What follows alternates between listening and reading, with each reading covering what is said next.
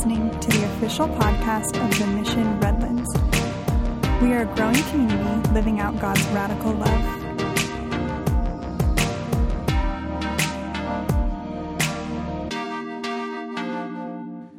So morning, guys. It's good to be back with you. 3 weeks ago when I spoke, I tried to look hipsterish, and I just couldn't do it again. I apologize to the church leadership. I know that's really a negative for me, but giving away the true roots that I grew up in the Northeast. This sermon today I'm entitling Easter Hangover. A little image here for you. If Jason's not in the way of it, maybe we could read it. Sorry. So that's it. 26 chocolate Easter bunnies and 48 chocolate eggs. I call it an Easter hangover. Right? So here we are. We're 1 week out from Easter. And probably somewhere in your backyard, particularly Carlos's, there's actually a few Easter eggs that didn't get found. Right? And if you used real eggs in about 3 or 4 weeks, you'll realize where they are.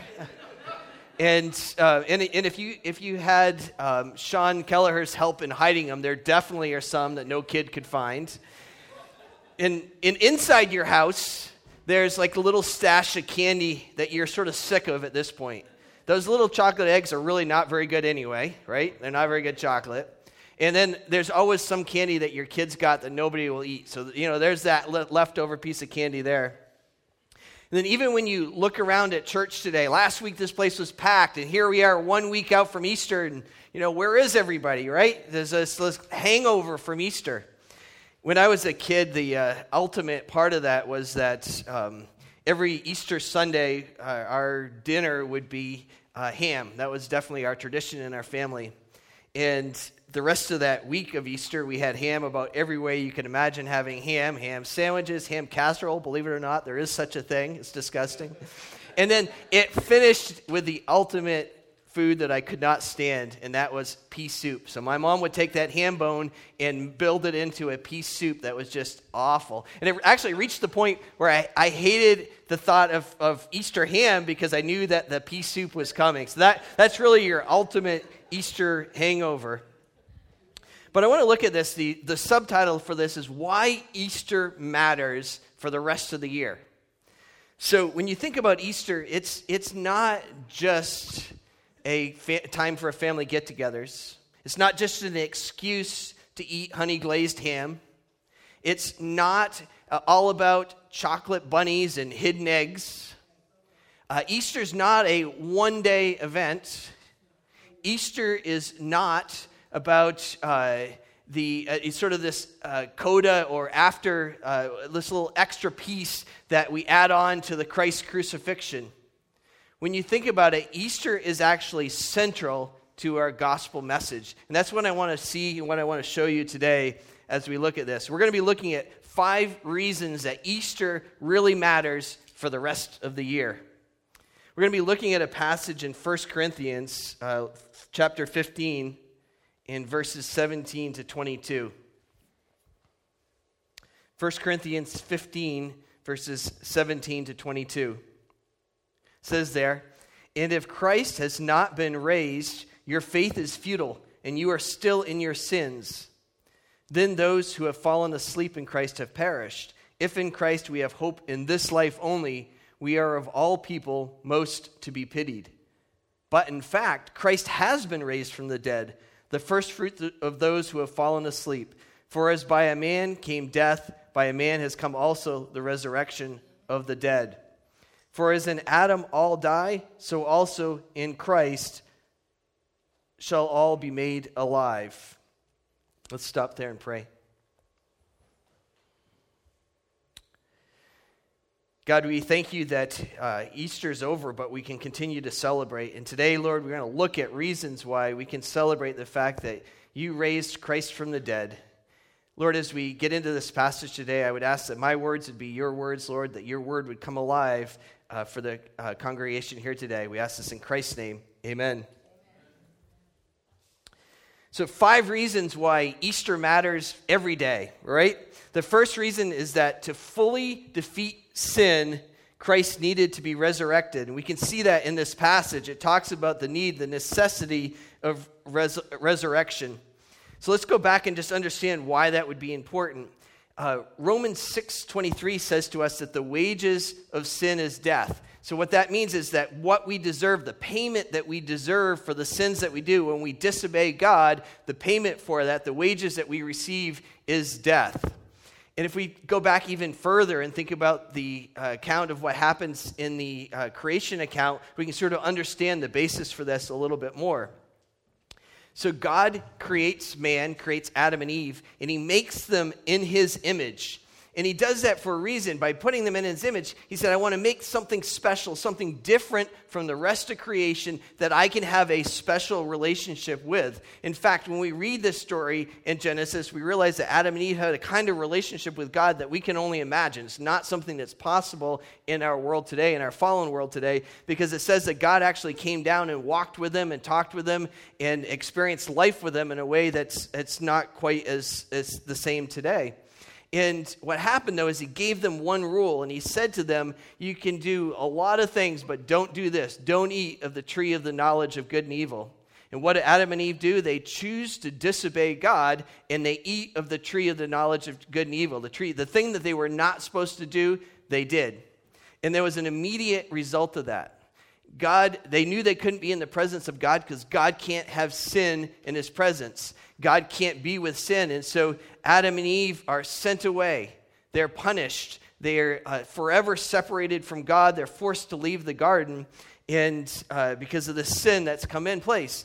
And that sin leads to physical death. So God made Adam and Eve to live forever. That was his plan for them. But in their sin, that introduces death to the world. And so that death is both a real death, physical death, and then a separation from God.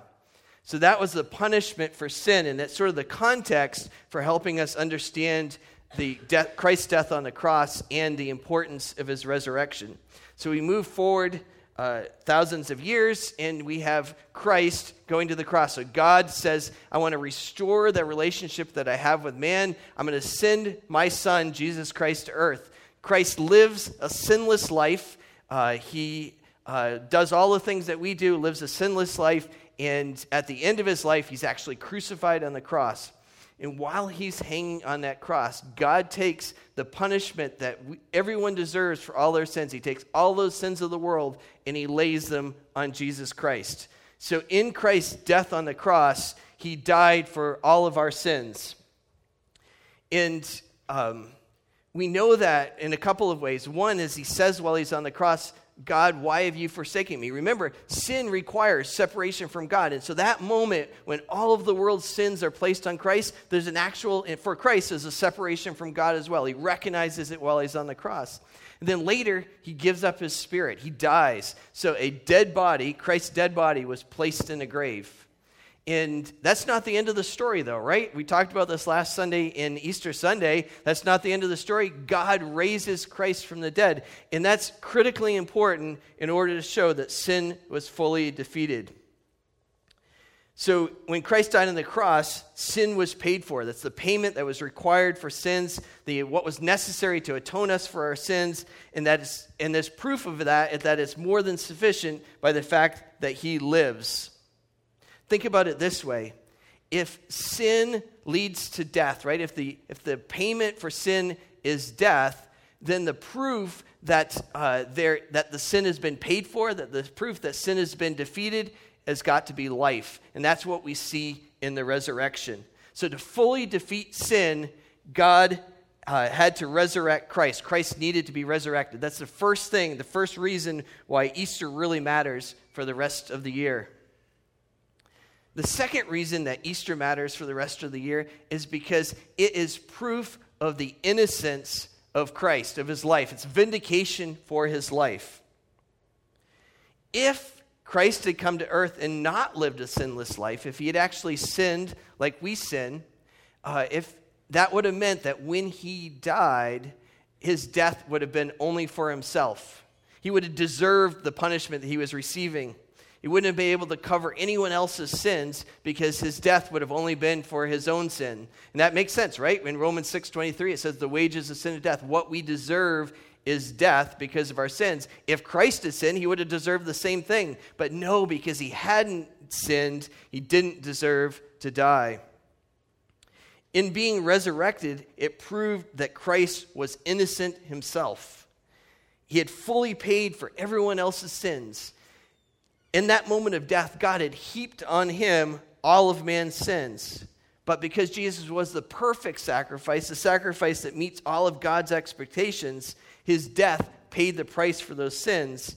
And in doing so, the proof of that is that he was raised from the dead, and it proved that Christ's life was truly innocent. It's a vindication for his life.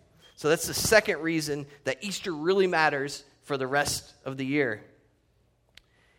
The third reason that Easter matters for the rest of the year is that it demonstrates to us that Christ has conquered death and the grave. And we can see this again in this passage of 1 Corinthians 15. It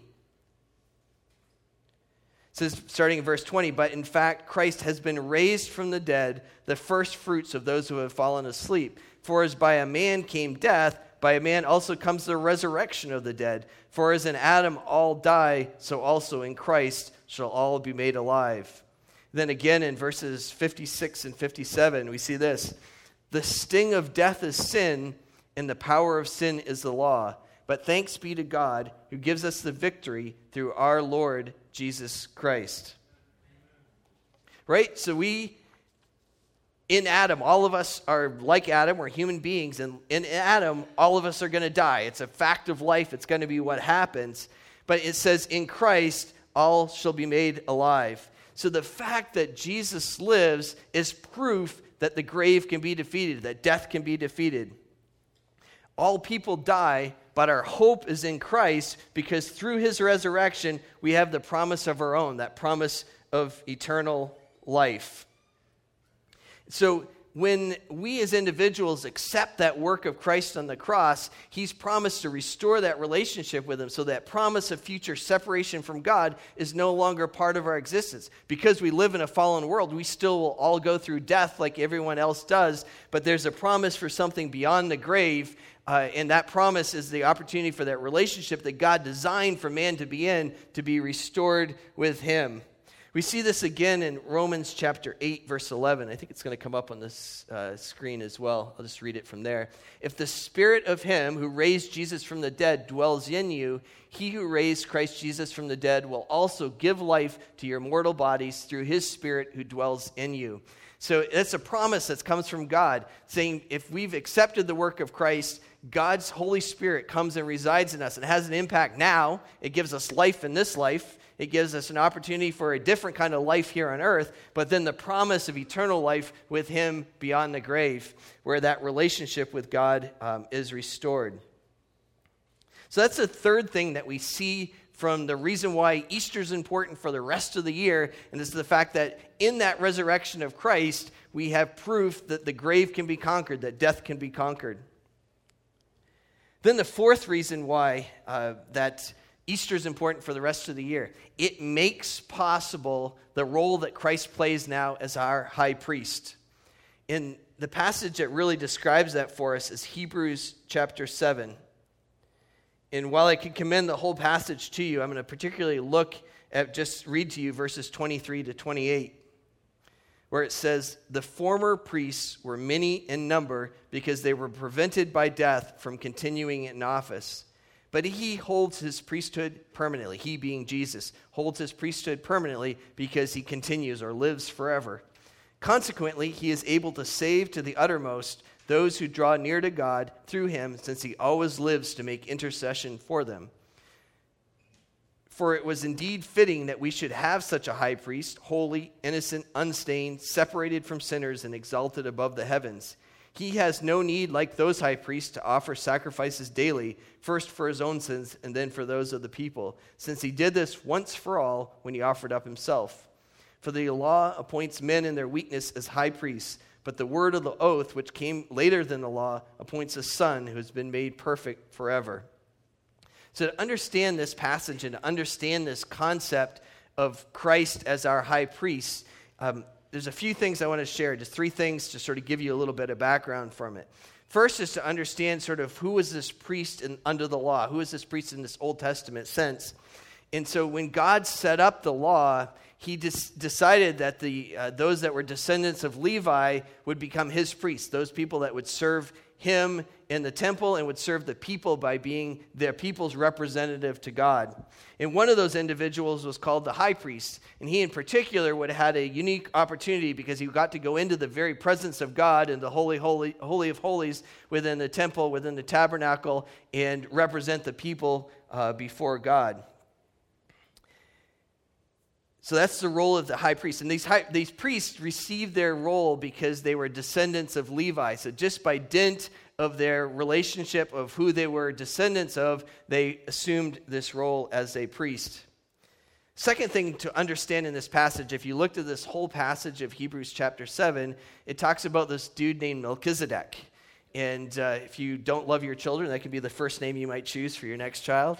But Melchizedek was a unique person. It's only mentioned a couple of verses in the Bible during the time of Abraham, and it describes Melchizedek. It says he's a king of Salem and a priest of the God Most High, or a priest of the Most High God. And what's interesting about it is this passage in Hebrews goes on to say that Christ is a priest in the order of Melchizedek. What does that mean? How do we make sense of that? And I think part of the way to understand this is the fact that all of the other priests that came later, so Melchizedek existed prior to the Levitical priesthood, but the priests that came that were part of the Levitical priesthood, that were descendants of Levi, were all those that received their position simply by dint of who their heritage was, who they're related to. So that because they were related, because they were descendants of Levi, they were able to become priests. Well, Melchizedek was different from that. He was a priest appointed specifically by God to fulfill the role that he had. And that's the kind of priest that Christ is. Christ was appointed particularly by God to fulfill the role that he had. So it's the second thing that's needed to understand this passage. The third thing that's needed to understand this passage is what the law was designed for. What was this idea of the system of sacrifices that the priests partook of in the Old Testament?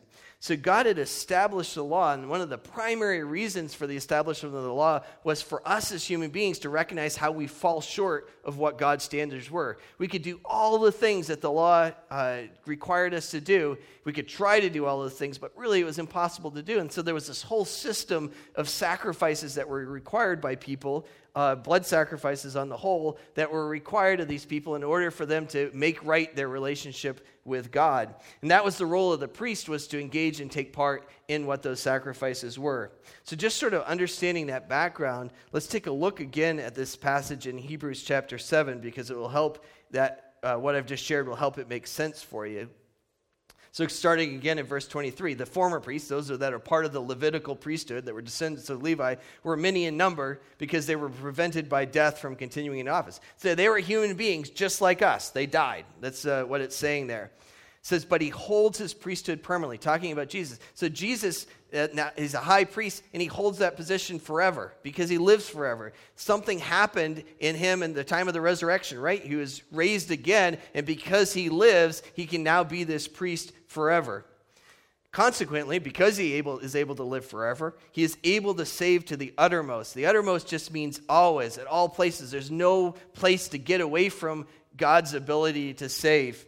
So part of the reason for saying this is that if you think about Christ dying on the cross, you could look at it and say, he died at that moment when he died on the cross, all the sins of the world were placed on him, and only look at the sins that have already taken place, right? Or all the sins that were represented by the sinners that were alive at the time that Christ died on the cross. But no, God's able to save to the uttermost means he's able to save all the sins that have taken place before, all the sins that were taking place when he was here on earth, and all the sins and all the sinners that will be going forward in the future. That's us. So the fact that he's able to save to the uttermost is great news for us. It says those who draw near to God, those who seek him, want to be in a relationship with him through Christ, since he always lives to make intercession for him.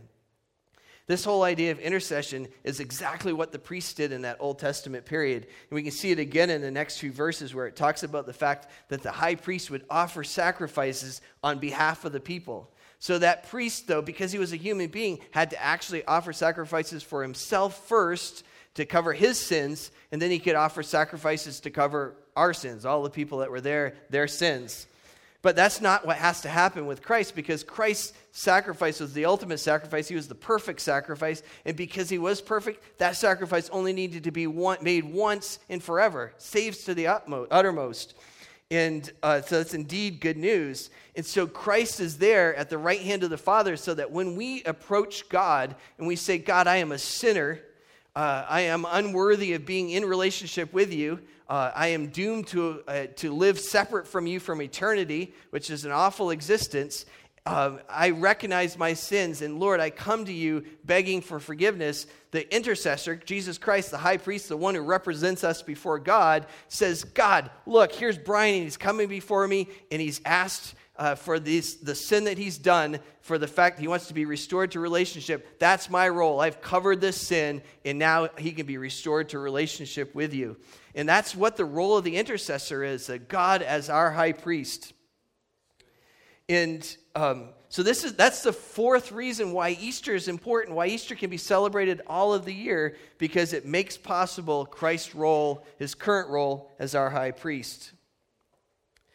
And then the fifth reason is related to this. It's very similar, and that makes possible Christ's current role as our advocate. And this is found for us in 1 John chapter 2. Just a couple of verses there, the first couple that I want to read. My little children, I am writing these things to you so that you may not sin, but if anyone does sin, we have an advocate with the Father, Jesus Christ the righteous. He is the propitiation for our sins, and not for ours only, but also for the sins of the whole world. So this passage is just a little bit different than the earlier passage, in that this passage is written to those and about those who've already made a decision to follow Christ, who've already used Christ's role as the intercessor, the one that comes between, makes possible our relationship with God, and it explains our reality with him. And we know this is true because it says in verse 1 there, I'm writing these things so that you may not sin. That's not possible for those that are not followers of Christ. Everyone who's not a believer, who's not a follower of Christ, sins. It's impossible for them not to sin. And sometimes I think when we as Christians get shocked at what the world does, I think it's being very short-sighted. The reality is, if you're not a follower of God, you are going to sin. And the unfortunate reality is that even after we do become followers of God, we still will fall into sin. It's just not a part of our character, part of our nature of who we are. His Holy Spirit is within us and convicts us of it. And the goal of what we are as believers is that we're becoming more and more like Christ as the Holy Spirit works within us. And as we become more and more like Christ, sin should become less and less part of what our life is about. And maybe the way to understand what's happening in this passage that makes important what he's doing as our advocate is to understand it this way. So when we accept Christ as Savior, when we recognize that his work on the cross makes it possible for our relationship with God to be restored, we move into relationship with God. Now, as a Christian, when I sin, it breaks that fellowship that exists with God, because God can't have sin in his presence. There's a break in that fellowship, break in that relationship with God. And maybe a way to understand this is to think about the marriage relationship. Jody and I are married. When we're in that relationship together, when I do something stupid, and that does happen, it breaks that relationship, right? There's something that stands in that gap that makes it difficult for us in terms of our relationship. The relationship is different because of the role of something that I've done to break that fellowship. It's the same kind of thing that happens in our relationship with God. When we sin, there's a break in that relationship. For Jody and I, when I do something stupid, it doesn't mean we're not married. It just means there's something that's creating friction in that relationship. Very similar to us when we're followers of God. Doesn't mean we're not a Christian when we sin. It just means there's a break in that relationship with God. And thankfully, God has set Christ up in this role of our advocate, and that can make all the difference in it. Let me explain. Just before this passage in 1 John chapter 2, we have chapter 1 and verse 9. It says, if we confess our sins, he is faithful and just to forgive us our sins and to cleanse us from all unrighteousness.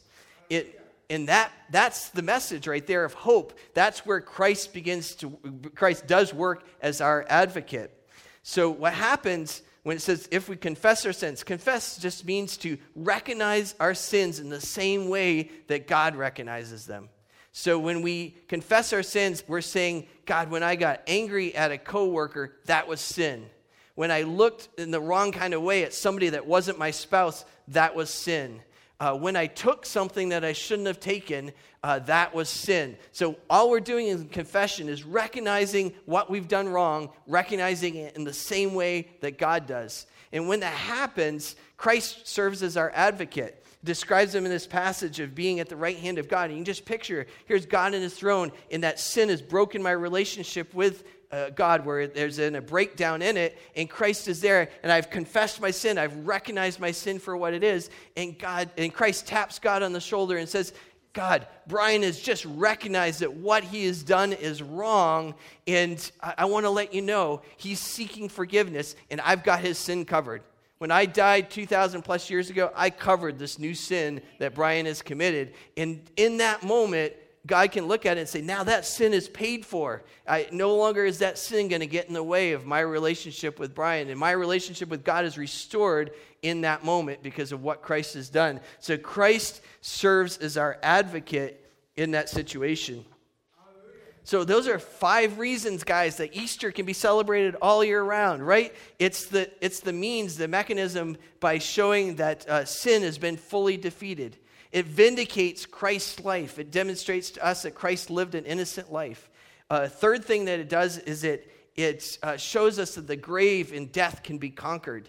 And it sets up Christ in his current role as God's high priest. And finally, it sets Christ up in his role as being our advocate, the one who stands between us and God. So isn't that great news that we can celebrate Easter all year round? I was thinking about this just thinking about how I started this sermon today and thinking about just a reminder for it, right? Easter is not just an opportunity for a family gathering. Easter's not an excuse to eat honey glazed ham. Easter's not all about chocolate eggs or chocolate rabbits and hidden eggs. Easter's not simply a one-day holiday. And Easter's not just a footnote on Christ's crucifixion. Easter is central to the good news, to the gospel message, and I hope that we've been able to see that today. I'm going to call the worship team forward. We're just going to close in prayer. As I think about closing in prayer, I just would challenge you as you think about this. If you're here today and you haven't taken advantage of God, of Christ in his role as our high priest, of the one who stands ready to make intercession for you before the Father, who stands ready to say, my death, my sacrifice has covered your sins. If you haven't done that, if you haven't taken that opportunity or taken that advantage of the chance to be forgiven for the sins that you have, then I'd challenge you, make today the day that you accept Christ in his role as your high priest, the one who lives to make intercession for you.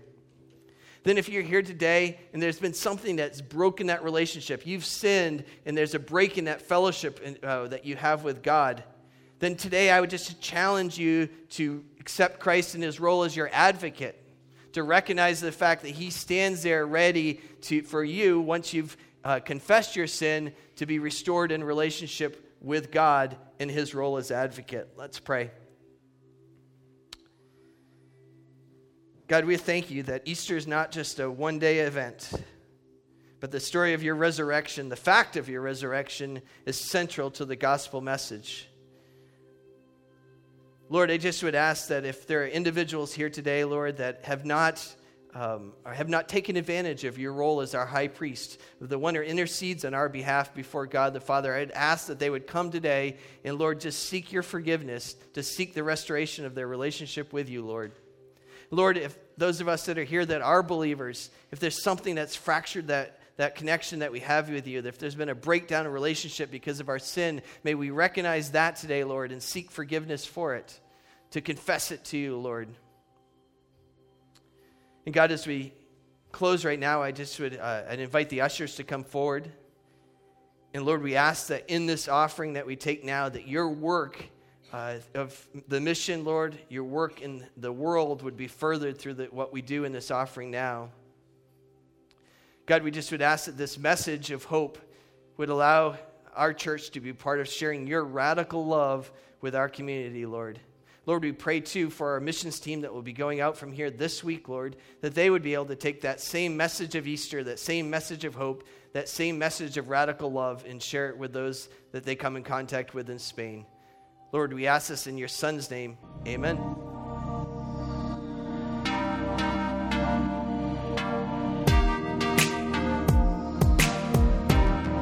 You are listening to the official podcast of The Mission Redlands. For more information, visit us at themissionredlands.com.